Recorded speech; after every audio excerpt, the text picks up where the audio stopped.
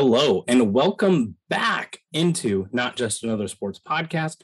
It is Price Carter. It is Christian Ainsworth. We are back from a long reprieve, and we are happy to be joining you again. Christian, this morning, well, I shouldn't say this morning, last night, I heard something that reminded me of you, and it reminded me that it's almost football season, and it was a cicada. I heard a cicada outside, and it reminded me, like when I first hear those cicadas humming, it's time for football. It's back, baby, and so are we. Yeah, dude, so hyped. And that is so sweet that you would think of me when you hear a cicada. I mean, it's a little weird, but I appreciate the heartfelt sentiment.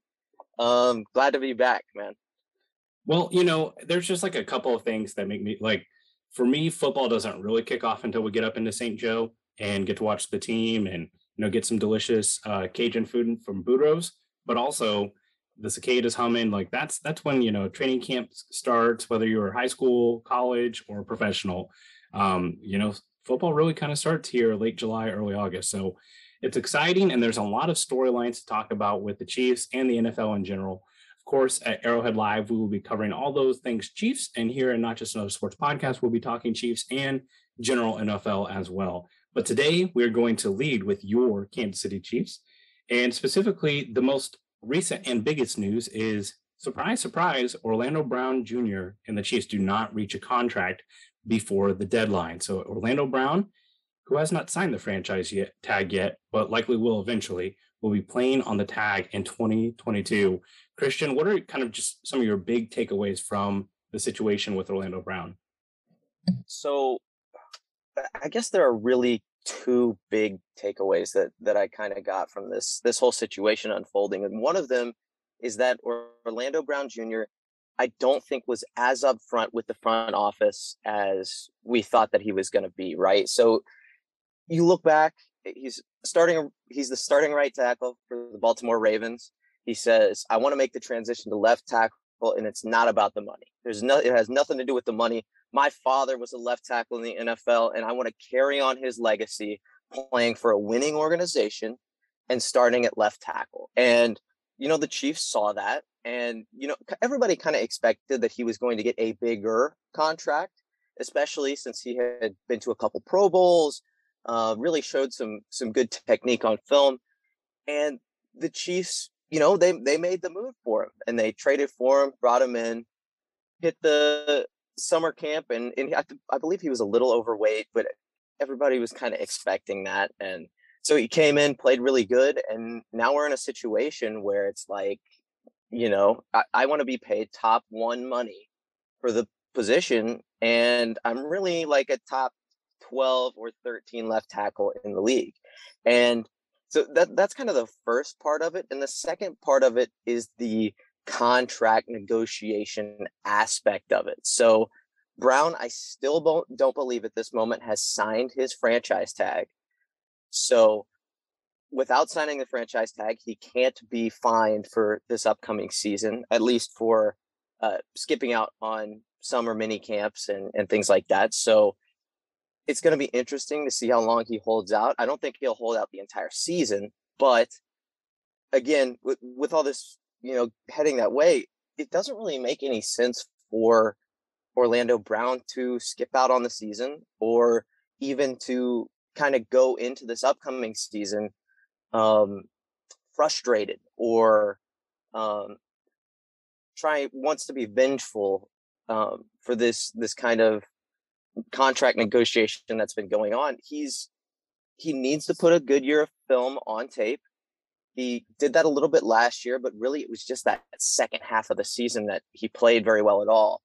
So he's going to come in with a fire under his butt. He's going to play really, really well for us. And I think it could be, honestly, the best situation for the Chiefs, to have him play on the franchise tag.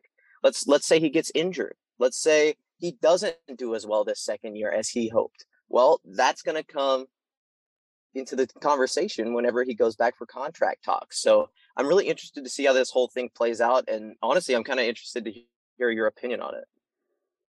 Well, I knew that we were in trouble when it came to Orlando Brown Jr.'s contract when he showed up to the Chiefs training facility after being traded with a foxtail and big framed glasses and a Gucci bag.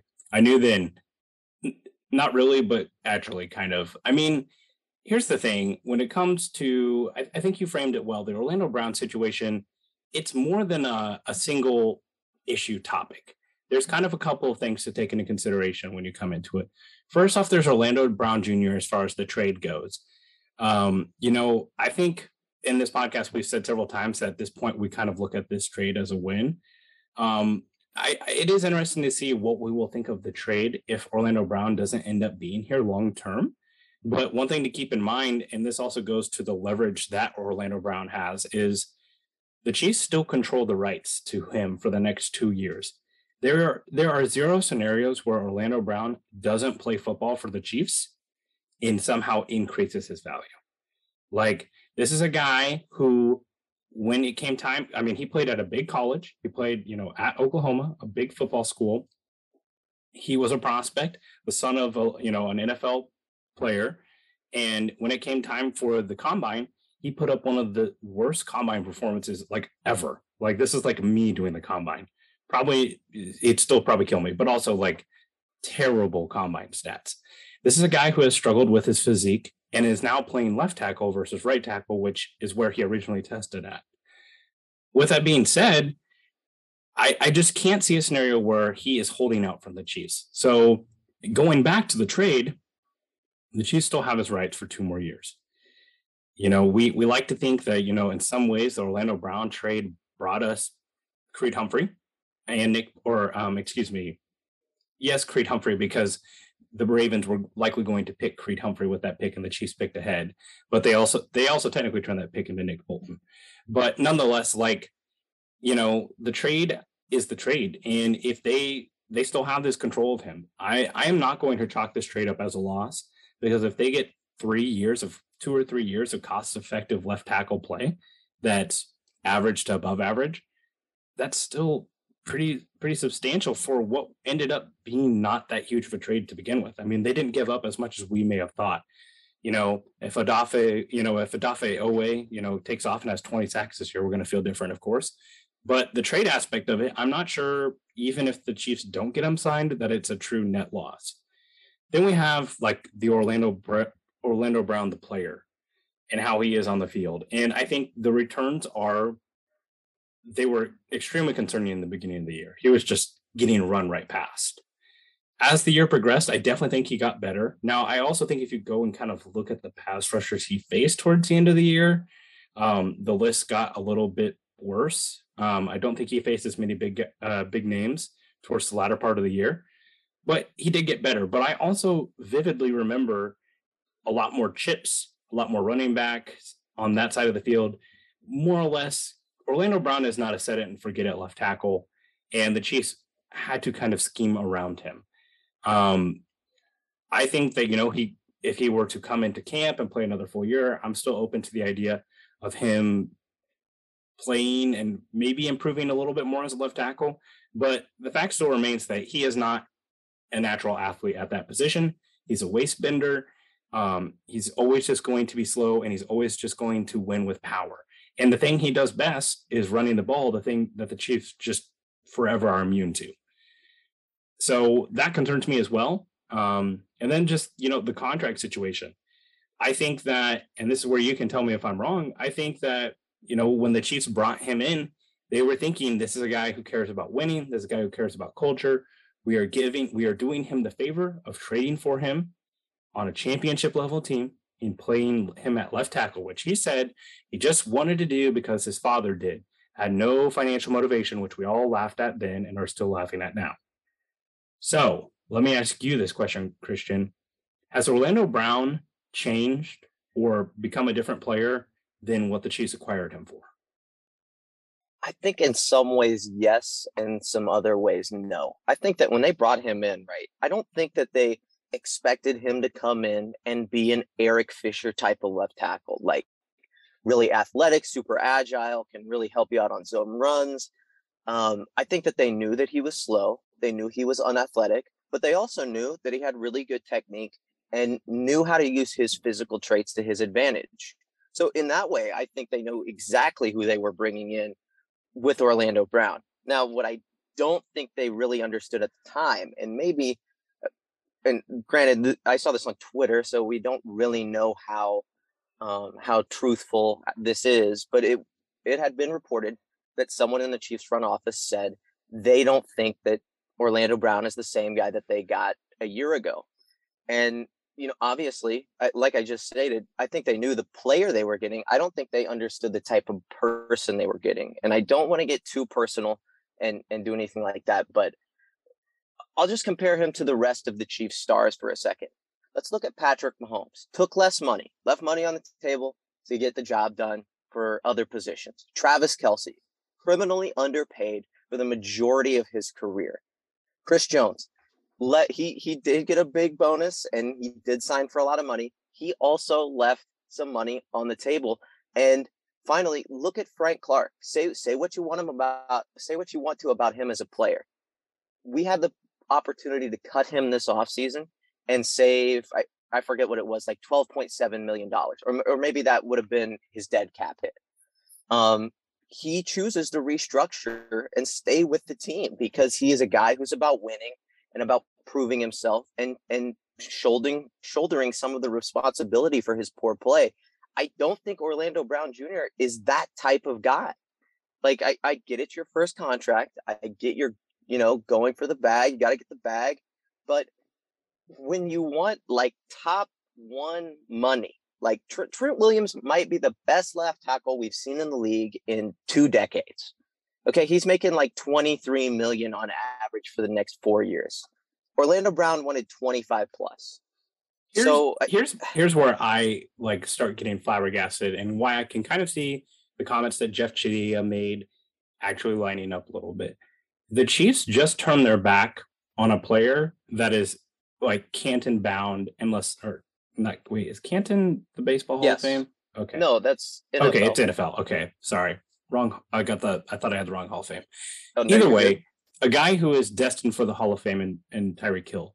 Tyreek Hill, there is nobody even close to him as far as what he does.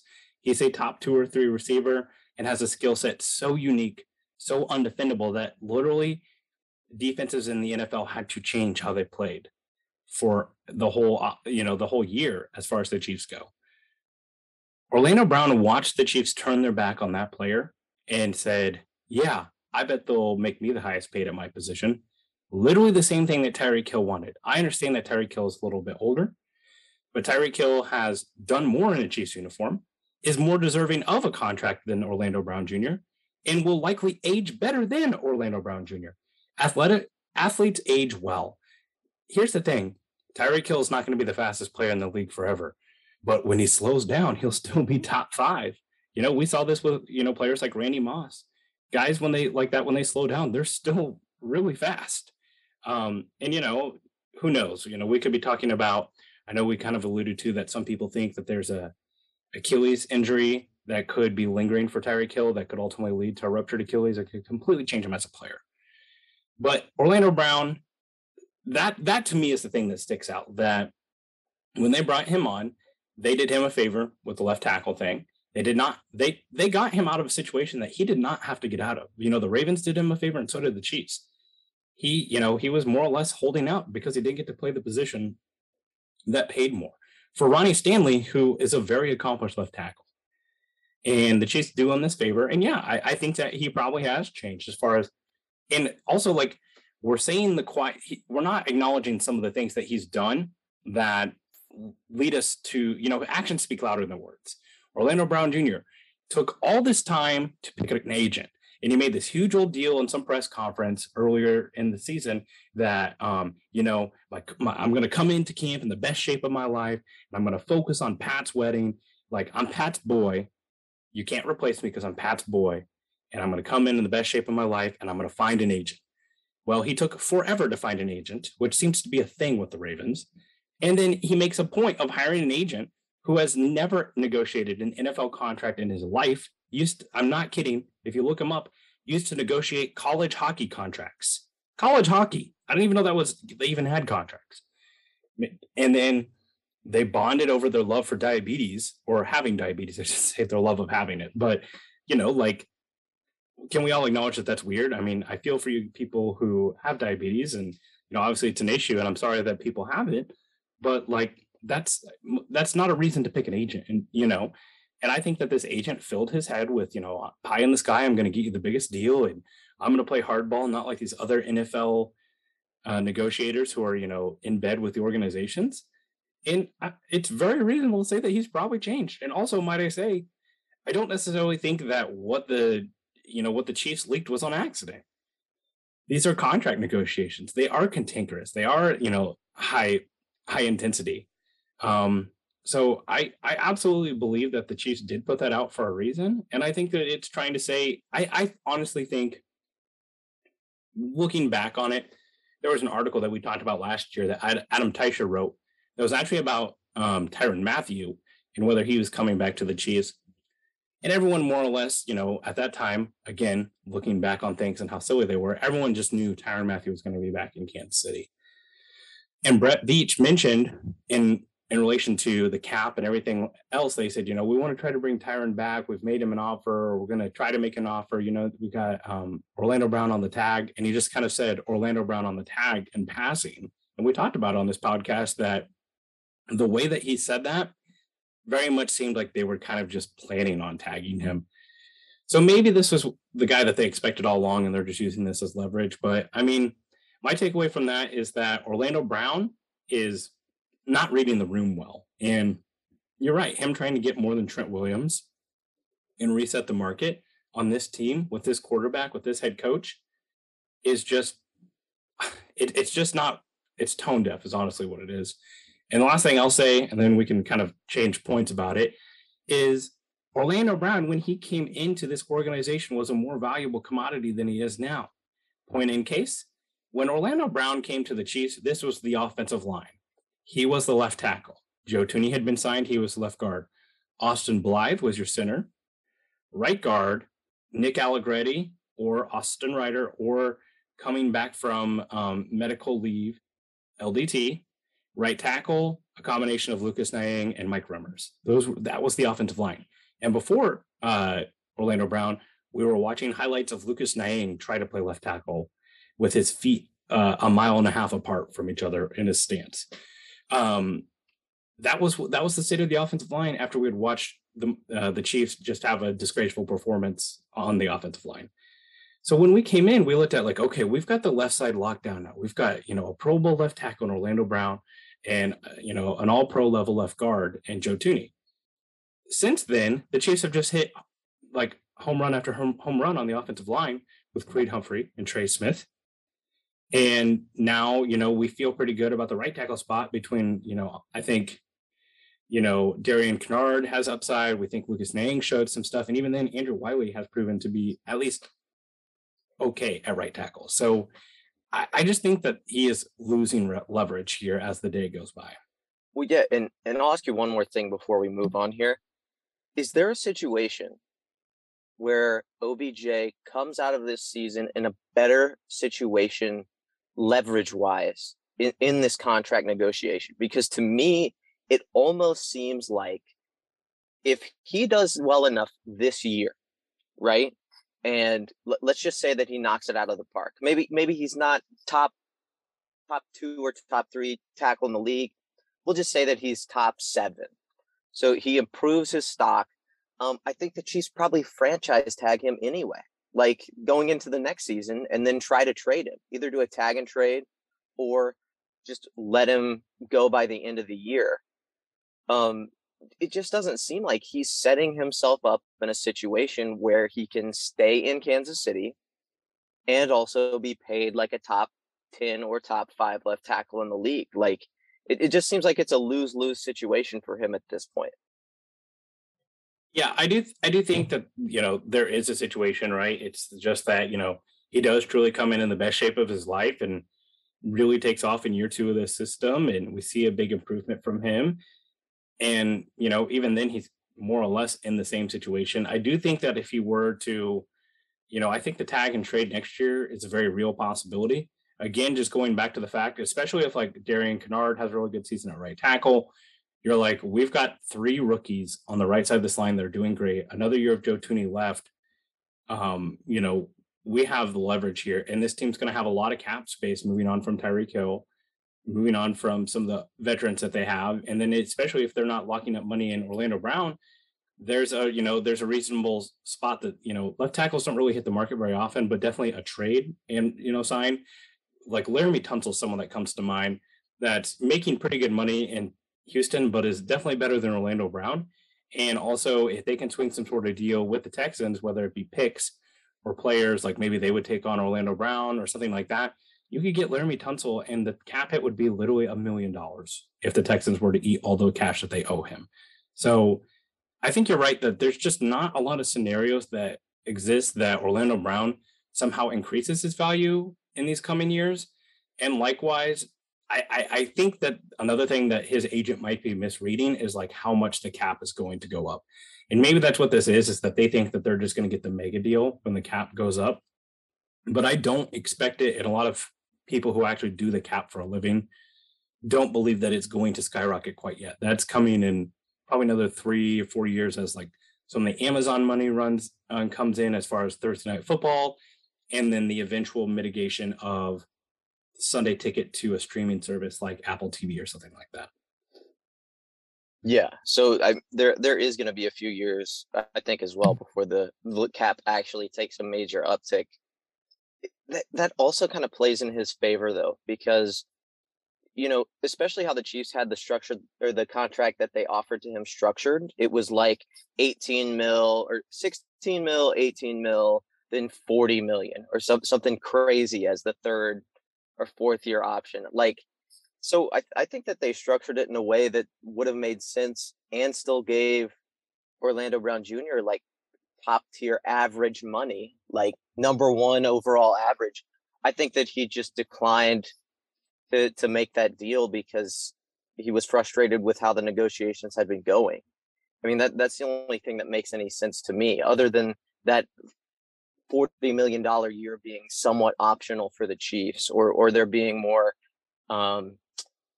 what's that called? The money that you earn, basically, incentive laden money. So it's an interesting situation. I'll be interested to see how Veach does with either replacing him or eventually extending him.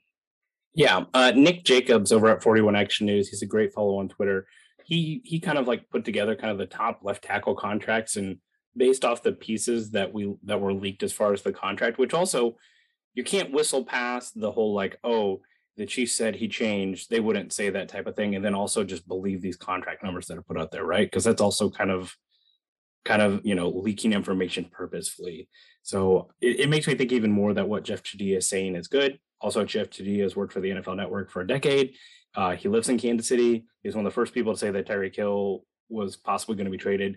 I consider him a good source, especially because he has ethics as a reporter, which means that he doesn't just go get stuff from random people and blurt it out. Like, this is a source that he's probably used before and has credibility.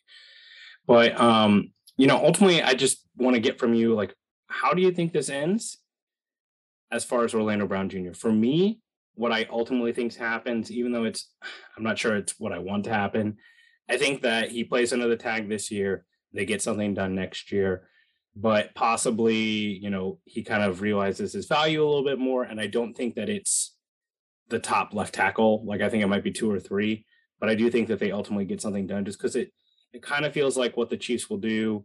I do think that they don't want to give up a first round pick for another left tackle with the draft coming to Kansas City next year. We've heard Brett Veach say that, Clark Hunt wants a pick next year in the first round. I just think ultimately they get it done, but I think it's going to take the year. Yeah, and I'll agree with you on that point. I mean, with how the situation is this year, like I don't expect anything to get done at this point. Now, as far as next year goes, the Chiefs have kind of a couple options here. They can do the tag and trade, which we mentioned earlier. They can extend him, or they can just tag him again and have him play out that tag, whatever the 2023 season underneath the tag. So there are plenty of options that the Chiefs have where they can, kind of influence how the cap hit is set up or what they feel like doing long term. In my opinion, the Chiefs have all the leverage here. Orlando Brown is a great left tackle. He's not an incredible one. So, you can beg and plead for all the money in the world. That doesn't mean anybody's going to pay it to you. And it might end up being that he wants to hit the open market and he finds out that not everybody is willing to pay him top one, top two, top three left tackle money. And he ends up signing here for a lesser deal, and we don't have to tag him. So I doubt a trade happens, but at this point, I mean, anything is on the table. It wouldn't surprise me if Beach pulled something crazy like that next off season, and we ended up getting a pick back that we used for another offensive lineman or maybe a wide receiver. Who knows? Right. And I don't necessarily, again, the only thing I'll just caution people in saying is that just because the cost is spent on Orlando Brown as far as the trade picks go, does not mean that he has to be signed. Like, it is not an absolute deadlock that he has to be signed. And I don't necessarily think that the trade is a bad thing. You want to tell me that the Chiefs are going to be bricked up from left guard to right tackle, and they're going to make do with someone at left tackle? This is why you have Patrick Mahomes. This is why you have Travis Kelce. This is why you have Andy Reid. Andy Reid can scheme around these type of things. And I will just throw it out there. I really don't think that Orlando Brown is going to be holding out throughout this year. His career earnings is like $3 million thus far. He's on the hook for like $16.7 million this year. So he's going to show up. That's, almost quadruple the amount of money he's made in his career thus far. So I think he'll show up, but Eric Fisher is a free agent. He could come in day one and start. And, do I think Eric Fisher's, 2018 version of himself? Of course not. He didn't have great numbers last year in Indianapolis, which is obviously a very good offensive line as well. But he's also was playing in a system that was very run heavy, which doesn't complement him as well. He's a better pass protector. And likewise, we know that Eric Fisher could come in and be 85 to 90% of Orlando Brown for much less the cost. Oh, yeah. And let's not pretend that we didn't have Eric Fisher at left tackle for the past however many years, 5 years, basically all of Patrick Mahomes' career. So a guy like Eric Fisher coming in would, I think that Patrick Mahomes would be able to quickly acclimate to his style of play. But also, if we had somebody other than those two who was less than Orlando Brown, kind of in that Eric Fisher tier of tackles, it's not like Patrick Mahomes hasn't been successful with that type of talent on the left side of the offensive line. So any situation that he's going to be put in, I think will be A-okay. I just don't want to see us overspend for a guy that's, a top 12 talent when top one money. Yeah, for sure. All right. Well, let's pivot away from Orlando Brown. I feel like Chiefs Kingdom as a whole has been talking about him for over a month because we knew this was kind of the last piece of the puzzle for the offseason. Let's talk about something that's coming in just 8 days, and it'll be even less by the time the podcast is released. The Chiefs will be heading up to St. Joe. It is time for training camp to begin. And my question to you is, what do you think some of the most interesting position battles? What are you going to be opening up Twitter and looking through videos and overanalyzing men running in shorts at? What are you most looking forward to spending time arguing with people about on Twitter that will ultimately not matter at all? So this is going to be kind of a hot take. And if you guys didn't know, me and Caleb James, another guy from Arrowhead Live, just went up to the Chiefs training camp where season ticket holders, there was a limited draw. We ended up getting some tickets and heading up there and seeing Isaiah Pacheco and Leo Chanel run. It's going to sound crazy. I think that Isaiah might be the fastest player ever to wear number 10 for the Chiefs. And I know that's saying a lot considering Tyreek Hill, just left this past year, but he was clearly the fastest player on the team. I mean, like, not even close.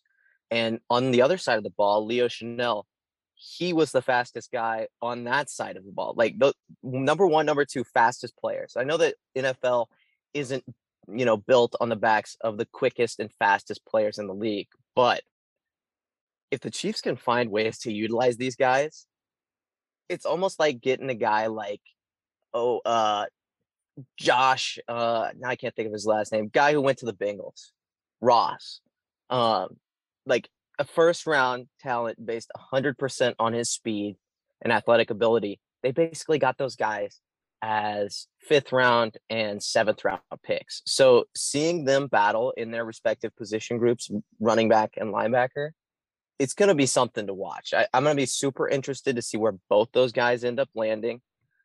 Leo Chanel also incredibly smart, so he could really make a play at starting at linebacker for the Chiefs in Spags defense game one, which would be absolutely insane for any player to do, but also for a 7th round pick. So that's just going to be so crazy to see him and these guys go out there and play. Yeah. One thing, Leo Chanel, are you talking? Oh, you're talking about Pacheco as far as the 7th round pick? Yeah, I think Okay, Leo sorry. was a fifth Yeah.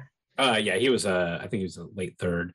But I agree with you. Running back is going to be one of the positions that is the most interesting. And this is actually kind of one of the things that I'm super fascinated by. I don't think that this happens, but it's possible.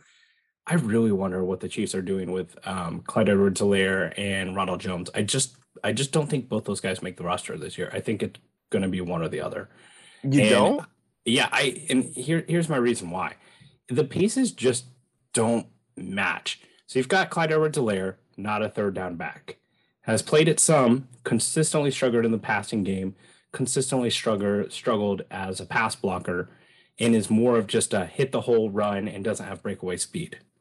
Then you have Ronald Jones, not a pass blocker, not a pass catcher, is more of a hit the open hole and run, except he actually is fast and cheaper.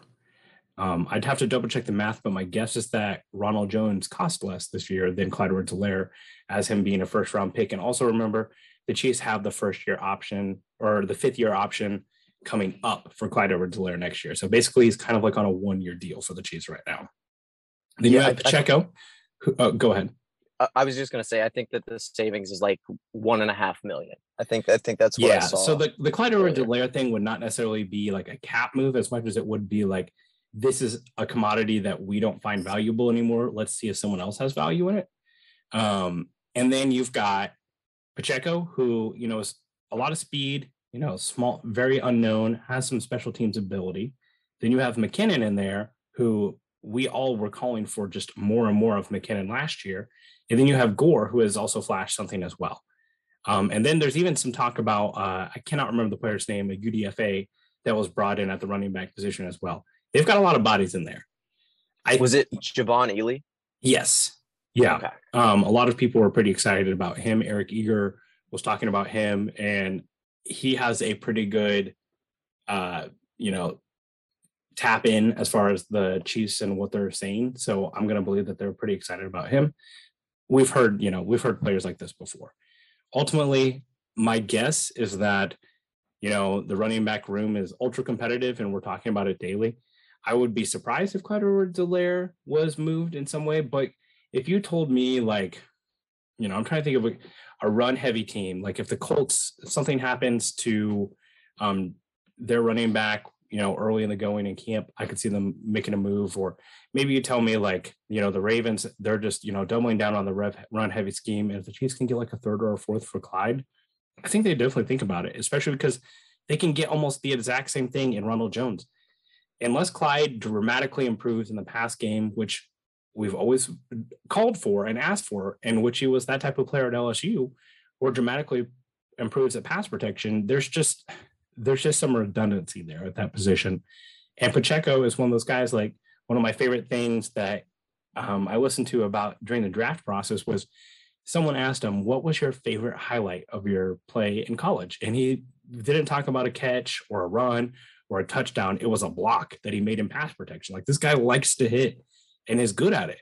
So, I truly think that there's a wide open competition and is going to be very interesting because, as Matthew Berry, formerly of ESPN, now the amazing Mr. Roto, would always say, the Andy Reid running back is always worth owning. If you're getting running back touches in the Andy Reid offense, you're going to be a value. You're going to, score. You're going to catch passes. You're going to have opportunities. So I think it's an open competition there. Oh, yeah. And with all of those names, Ely, McKinnon, Clyde, Rojo, and Pacheco, not all 5 of those players are going to be on the roster. Somebody is going to leave at some point. I really, really like your Ravens trade situation, because just recently heard today that J.K. Dobbins probably will not be ready for their week 1 game.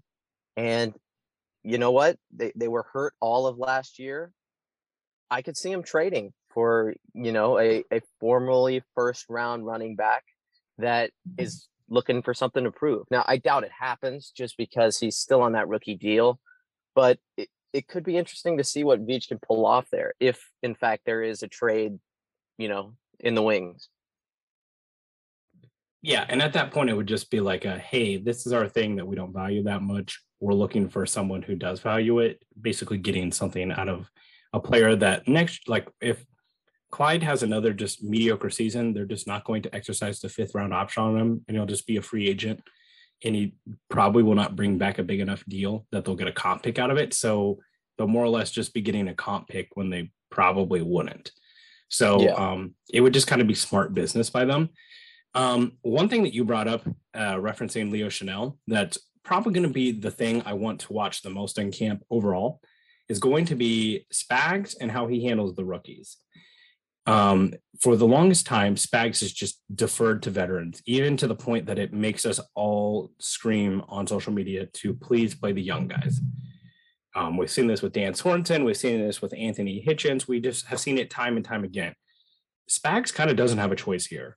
If it's week 1 and we're getting all the veteran corners, which there are some on this roster, over the young guys like Trent McDuffie, some of the other draft picks that they have, at the linebacker position, he literally has no choice but to play the young guys, as far as Nick Bolton, Willie Gay, Leo Chanel, and the pass rushers as well, too. We don't want to have to be sitting here talking about, is George Karlaftis going to get more than 10 snaps this week?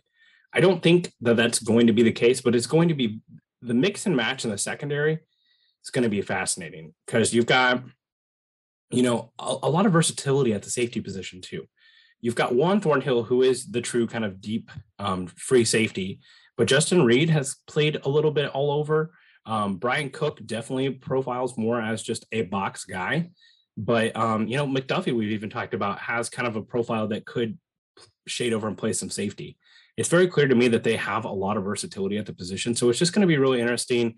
Are we going to see Snead on the outside? Is he going to move to the slot? I know that's a lot where a lot of people think that McDuffie is going to start out in the slot.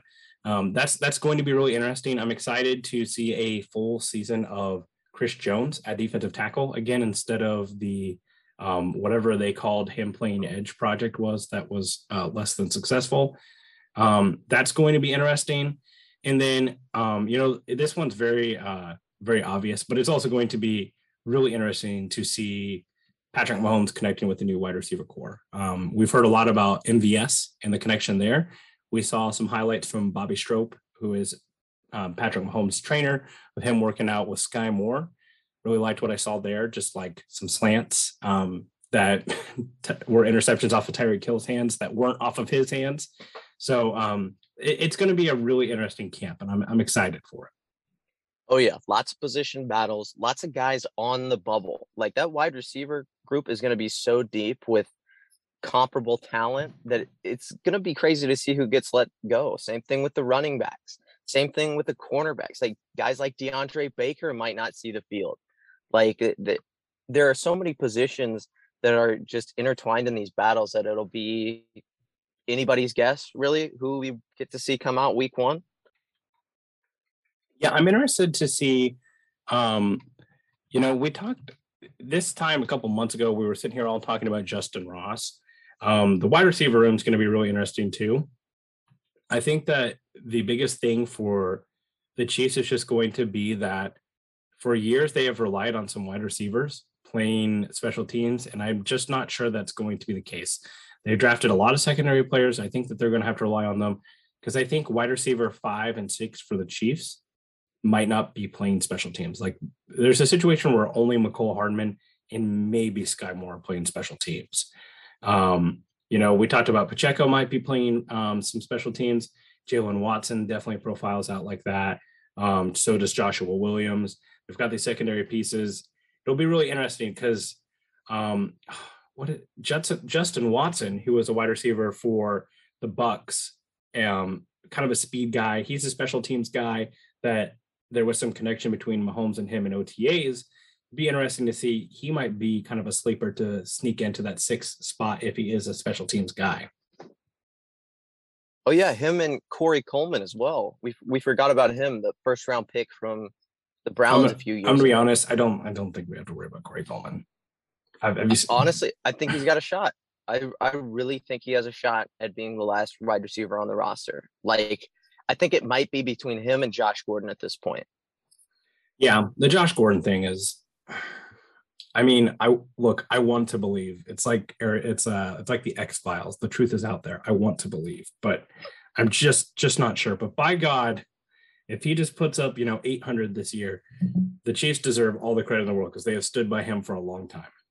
Yeah, no kidding, man. Like, how often would we want him on the field last year when we had guys like Kemp seeing playing time because Tyreek or Mecole were not feeling well and he had to come in? Like, we were dying for a third option last year and nowhere to be found. Nothing will cleanse your palate more for like how ridiculous most of our conversations are as Chiefs fans as going back and looking at what you predicted for Josh Gordon joining the Chiefs. Like, okay, I'm going to go conservative here. I got him for 405. Come in, just be a role player at first, and then kind of really take off in the postseason. Be that guy who can really go up and get it. And it's like, how about like 4-1, like 4 yards and 1 touchdown was closer to the stats of Josh Gordon. Yeah, which is crazy. I mean, like we all kind of knew that, like, you don't take however many years off of football that he did and come back and be an elite player. But we were like, yeah, but the Chiefs really don't have anybody. Like, Mecole's a slot guy. He hasn't really been playing really well. Josh Gordon could really come in and be the X. And that just kind of petered out. That whole storyline kind of died about the second or third week that he was here. Sure. And by the way, you were correct. It is Jerrion Ealy from Mississippi. Yeah, I've heard some good things about him as well as far as the running back room goes. All right, last topic. I'm not sure if we've even talked about it since Tyreek Hill decided it needed to be said, which is just, we don't have to go through everything he said because it's more or less a farce at this point, in my opinion, this podcast. But I did want to bring up one thing that he said that was interesting. So in his latest podcast, he talked about 2 things. He talked about, one, he thinks that the 2022 Dolphins resemble the 2019 Chiefs. He sees that type of team in the current version of the Dolphins. And then he also talked about the loss after the Bills and how a lot of players were personally overcoming some struggles and they had a lot going on. I wanted to get your take on those 2 things. One, what do you think he's talking like? And in some ways, Tyreek Hill is saying nothing. In some ways, he's saying a lot. I kind of wonder what he's referencing with like players that were struggling with things. I think, I have an idea of what that is in my mind. And then also kind of like just the Dolphin statement. Like, what are your takeaways from that? Well, so I'll just go ahead and start with the Dolphins Chiefs comparison. I think that honestly, he kind of is right in every way that doesn't matter, if that makes any sense. Like, the wide receiving core for the Dolphins is like crazy good. Like Jalen Waddle, Tyreek Hill. I think they still have Devontae Parker. So, I mean, those are 3 legitimate weapons. And yeah, the offensive line, is probably going to do better than they did last year. Still probably not be top 15. I think the defense has also been put in a position where they can succeed and, make some stops. The only problem is they don't have Patrick Mahomes. So yeah, you know what? The position groups match up. The offensive line, the wide receiver, like, yeah, that all matches up. None of that matters. No, it's not going to matter. You might get an extra 2 or 3 wins. But without Patrick Mahomes, the guy who actually gets you there, I don't see what the point of referencing that is other than to get views on your podcast. Yeah, I really wonder what Tua thinks of Tyreek Hill just, basically putting a limelight on him all offseason. And just, if these things don't come to fruition, people are going to come up to Tua and be like, hey, why aren't you, this quarterback that we asked for? And what about all these things that you said, like Tua is a very quiet player. He doesn't, really make a lot of noise on social media. Some of that I think is just his character. I think he's a high character guy. I mean, he kind of had to be to deal with the situation that he did in Alabama. But yeah, I mean, and to come back from the hip injury and everything. But the comments about the 2019, I mean, honestly, he's not that wrong. Mike Gesicki is not Travis Kelce. There's two or three players at Travis Kelce level in the NFL history. But Jalen Waddle is a fantastic player. Obviously, there is Tyreek Hill there. The running back room will be good just because of the offense they're going to run. But, there are some great players on that team. And I think, we hear about this Tom Brady was possibly going to the Dolphins thing. Jalen Waddle wasn't there at the time, and neither was Tyreek Hill. But, I mean, you can kind of see the pieces there. And I still don't rule it out. I mean, could, he just move across the other side of the state and play for the Dolphins next year? I mean, that would be scary as heck, because I think he's basically on his last year of his deal with Tampa. But yeah, that comment and just more or less most of what Tyreek Hill has said about the Dolphins and the whole, Mahomes is more accurate or Tua's more accurate. And then the debacle of Miami posting a video of him throwing a ball to Tyreek Hill and he has to stop for 2 seconds to catch it. Like it looked like the pass from Wasp, except it was 20 yards and not like 75 yards or whatever Wasp was. That was it's not been a great outing for Tyreek Hill. And then his agent recording in his car with his kid in the background. Like, what the hell is that? But this comment interests me. So this is a direct quote. This is from Tyreek Hill, offered this observation after the Week 5 loss to the Bills.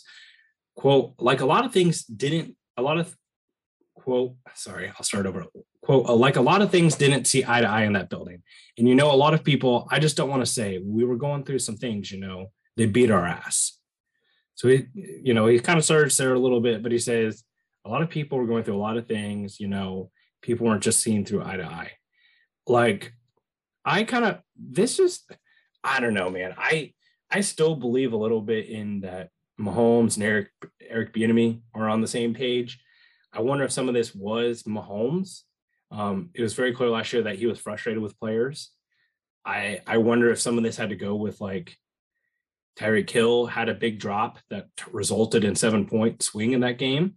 I kind of wonder about this. Like this just kind of smells a little bit like that situation, whether it be because there's also another spot in that podcast where he talked about where Eric Bieniemy got them back on track after the loss to the Bills and challenged them to not lose to them in the playoffs, which is like, duh. Like, hey, these guys beat you last time. You should try to beat them this time. Dynamite drop in, Eric Bieniemy. But what do you think of that? Is there anything there that sticks out to you? Yeah, well, and you have to make sure you put this in context with some of the other podcasts that he's done where he's called out Eric Bieniemy on his style. Or no, that wasn't him. Never mind. I was going to say, for some reason, that LaShawn McCoy clip just played in my head as Tyreek Hill. So, no, honestly, I think EB might have had something to do with it. But I think it just had to have been the mentality of the team. Like, because at that point, you just had a loss to the Bills. Mahomes is quote unquote not having his best year, which is complete hogwash. The wide receivers were just dropping footballs. And I think it might have something to do with Travis Kelce. And I'll give you a reason why I think that. Just recently, he was stated, or he was talking to Mitch Holthus, and Mitch Holthus, Mitch Holthus, that his love for football had been reignited in the offseason and that he's been training like crazy. And that in parts of last season, his head wasn't necessarily in the right spot. I think that there possibly could have been a point in time right after that Bills game or during or before where everybody's heads weren't right. Like you're going in to face Josh Allen, and I had my doubts about him until the end of this year. Now I'm a believer. Josh Allen is a great quarterback, but I mean, you're going to this team, you're going to face this team who you've beaten every single time you've played them, and it wasn't particularly close. And having those mentalities changed and being in the wrong headspace can absolutely lead to a loss like that. And every team goes through it, especially ones that have sustained success throughout the postseason. They have those regular season, lapses of judgment. And I think that absolutely could have been one of those times. For sure. For sure. Yeah. So looking forward, we will definitely obviously be checking in throughout camp as far as some of the big narratives. Coming up on Not Just Another Sports Podcast, we have some of our 2 most popular episodes back by popular demand. Next episode, we are doing our way too bold predictions. These are things last year. Some of the highlights included the Saints picking in the top 2. These were all my predictions. I had the Saints being a top 5 pick in the NFL draft, which did not come true. The Jaguars making the playoffs, which in case you missed it, they fired their coach like before Thanksgiving. Didn't happen. And the thing that almost happened that was really close, it went right down to the wire. We were all waiting with anticipation. Daniel Jones getting MVP votes, which I had to double check real quick. It did not happen. He did not receive any MVP votes, but the predictions were bold nonetheless. That will be coming. And then the following episode, we will be doing our full NFL predictions, who's winning the divisions, who's winning the conferences, rookie of the year. We're going to get it all right this time and instead of just partially right. Oh, yeah. And looking back, we actually did really, really well. I have some of them written down here. You said Kelce would have 10 touchdowns. He actually had 9. Mecole had 650 yards. Actually turned out to be 693. So we were really spot on with some of those predictions. So I can't wait to see what you are going to say about this upcoming season. I'm praying for another Daniel Jones MVP prediction. That might help me out in the future arguments I have with you. But it really could be anything. It's Price. Look, I'm just saying, like, I'm not going to bring the same take again because I've already mustered it. But like, this might be like, I'm going to look like an oracle if it happens next year, because he's got the, he's got the guy who like turned Josh Allen into an MVP candidate. Those weapons are still there. It's a weak division. I'm just saying. Possible. It's definitely possible. He's fleet of foot. If he didn't trip on that one play, like, we could be talking about a whole different Daniel Jones era. Could be. All right, guys. Well, that's our podcast for today. We're excited to get going with another season. As we have said many times, it is the most important offseason and season of the Patrick Mahomes era. There's going to be a lot of interesting things to talk about. So keep it locked in here on Not Just Another Sports Podcast, and of course at Arrowhead Live. You can follow me on Twitter at Price A Carter, and you can follow Christian at @CBreezy_edits. Did I get it right, Christian? Is that right? That's right. It's been a while. I got it. Double check muscle memory. Okay. No, you're good. Thanks for listening to Not Just Another Sports Podcast.